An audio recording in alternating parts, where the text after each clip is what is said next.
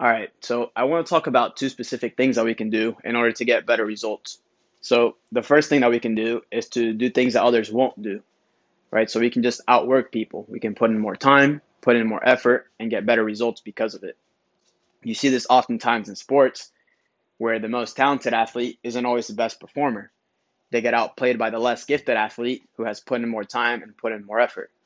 You also see this in business where the smaller company with less resources and less talent outperforms the bigger company with more resources because they were better managed, they were better prepared, and they put in more hours. So these are things that we can control, right? We can will our way into better results by just putting in more effort and putting in more time.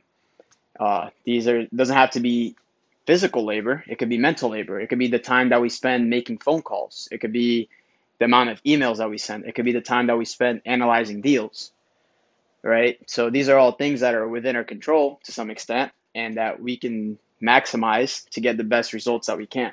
So the next thing that we can do is to focus on things that others can't do, right? And we can't will ourselves into this because these are things that we're either naturally good at or that we've built up over time, right? So we've put in the time up front in order to be able to build these skills or this judgment that we have. So for example, I played baseball my whole life, right? I've been in the game for over 20 years. I still teach baseball. If you take somebody off the street and tell them to teach baseball, they're not going to be able to, no matter how much time or effort they put in, it's going to take them a lot of time and a lot of effort to catch up to the way that I can teach somebody else baseball because I've already built up this knowledge. I've already built up this base through the time that I've spent in the game.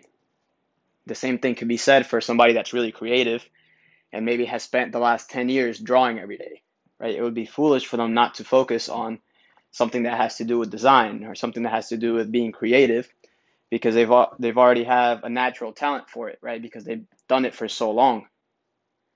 So, in my opinion, you want to focus on things that others can't do, that you can do, right? That you're specifically good at, and then do things that others won't do within it. So you want to put in a lot of time and a lot of effort within things that you're already good at, and that will usually give you the best result. It'll make you irreplaceable, right? It'll put you at the top of your field.